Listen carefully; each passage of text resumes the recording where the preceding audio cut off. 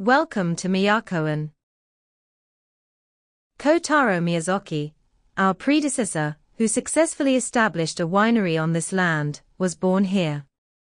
There is a museum dedicated to Miyazaki and his winery located on the second floor, and the adjacent building was once used in wine production. The original house was a traditional structure with the second floor reserved for sericulture, the raising of silkworms for silk production. The second floor was later raised by an extra 2 meters to assume its current western appearance.